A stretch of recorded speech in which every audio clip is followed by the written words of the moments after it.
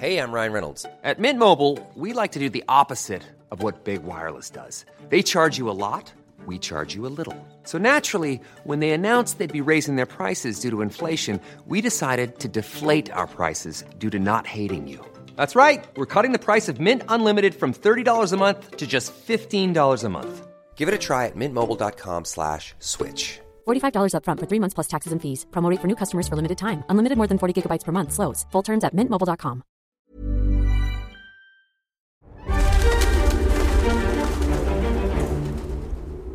When I was first in Army intelligence, I'd conducted a lot of interviews, which were also interrogations. Immediately in the relationship, there is a dependence upon me, the interrogator. Is your mother okay? Do you want me to make a call to your home? It's the bonding, real or artificial, that opens the discussion. First of all, a statement that I'm the only person you've got. Establishing a dependence? Establishing their dependence on the interrogator, yes. Well, you want something to be expressed that may not be true, and you know it's not true. That's a beginning. In the Pigeon Tunnel, one of the great documentary interviewers takes on one of the great obfuscators, a professional yarn spinner who has survived interviews for 60 years by relying on some well-rehearsed anecdotes and carefully contrived contradictions. The filmmaker is Errol Morris, famous for his cross-examinations of characters like Stephen Hawking, Donald Rumsfeld, Robert McNamara and Steve Bannon. Also, topics as diverse as pet cemeteries and the abuses at the Abu Ghraib prison. At one point in the early 80s, his film career stalled and he made a living as a private investigator, and he still brings that tactical ingenuity to bear on his subjects. He's a good foil, then, for the spy novelist John Le Carré, real name David Cornwell. In 2020, Morris arranged a series of interviews with Cornwell, who was then 89 years old. He died in December of that year. Usually I have absolutely no idea of where to begin, but you gave me an idea of where to begin. And what was that? You asked me about the nature of our relationship. It went further than that, I think. It said, who are you? Because I've looked at much of your work. Sometimes you're a spectral figure, sometimes you're God, and sometimes you're present. I needed to know who I was talking to. Were you my friend across the fire? Were you a stranger on a bus? Who are you? Cornwell had been a spy for MI6 in Berlin in the early 60s and left the service disillusioned by the number of Nazis he saw walking around on both sides of the Berlin Wall, their freedom undisturbed because the world had moved on to another, colder war. He took up the pen and, with The Spy Who Came In From the Cold, began a series of novels that for many people are the perfect spy stories, a long way from the glamour of James Bond. Le Carré's spies are often morally dubious, damaged people, and in the Pigeon Tunnel, Cornwell talks about the attraction of betrayal, the addiction of duplicity, that feeling of being at the centre of something, when you're really just a pawn being moved randomly around a chessboard. It takes a certain kind of broken person to become a spy, he argues, someone whose character doesn't line up with regular society, but who still has a desperate need to belong to something. It turns out he was describing himself.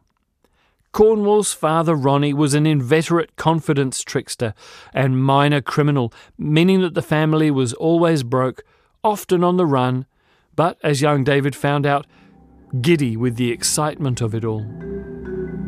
People loved Ronnie to the end of his days, even people he'd robbed. When he was on stage, beguiling people, he absolutely believed in what he was doing and saying. These spasms of immense charm and persuasiveness were his moments of feeling real. Son, when I'm judged, as judged I shall surely be. I shall be judged on how I treated you and your brother Tony. That will be God's will. God was a big pal of his. Whether he believed in God is mysterious, but he was certain God believed in him. Unlike his father, Cornwall eventually made good use of his imagination and his ability to read people. He estimates that Ronnie spent about 7 years in jail during his lifetime.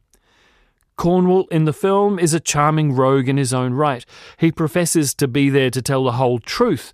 I've nothing to hide at my age, he says, but then makes sure that certain personal topics are off limits.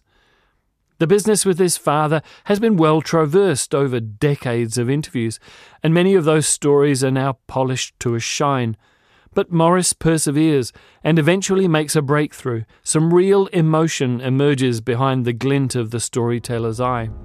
I don't think confronting you is the right way to put it, but there was something that you said that I found curious and worth further examination. Maybe this is an interrogation. Maybe I am self-deceived. I can't imagine that as an interrogator or an interviewer you aren't also in part looking for yourself. I don't think that we really can penetrate people very much, but we can form imaginings about them, and then we relate to them. Morris is a frustrated director of fiction, and he can't help but theatricalize everything. Music, recreations with actors, in some cases recreations of things that never happened, tricks of memory.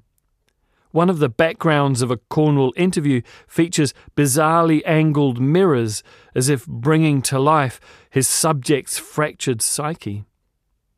I love all this, but for some it might be too much, especially when Cornwall's mellifluous voice is already so easy on the ear. And the film leans a lot on the books and the BBC television adaptations of them, which just makes you want to sit down and watch them all over again. Cornwall is insightful about other men. His opinions of women go mostly unremarked, but rather less so about himself. I don't know what love is, he says when he's asked whether he loved his father. He has obviously spent far less time interrogating himself than he did his Cold War targets or the creatures of his imagination that filled his wonderful books. By the way, Ronnie sued you! Yes, he did. I gave an interview to London Weekend Television. I omitted to say that I owed everything to him. I didn't want to give Ronnie the credit. Why should I find a line that said I owed it all to my father? But the reality probably is, in many ways, that I do. The Pigeon Tunnel is rated M for dangerous behaviour and violence and is streaming now on Apple TV+. Botox Cosmetic, out of botulinum toxin A, FDA approved for over 20 years. So, talk to your specialist to see if Botox Cosmetic is right for you. For full prescribing information, including boxed warning, visit BotoxCosmetic.com or call 877-351-0300. Remember to ask for Botox Cosmetic by name. To see for yourself and learn more, visit BotoxCosmetic.com. That's BotoxCosmetic.com.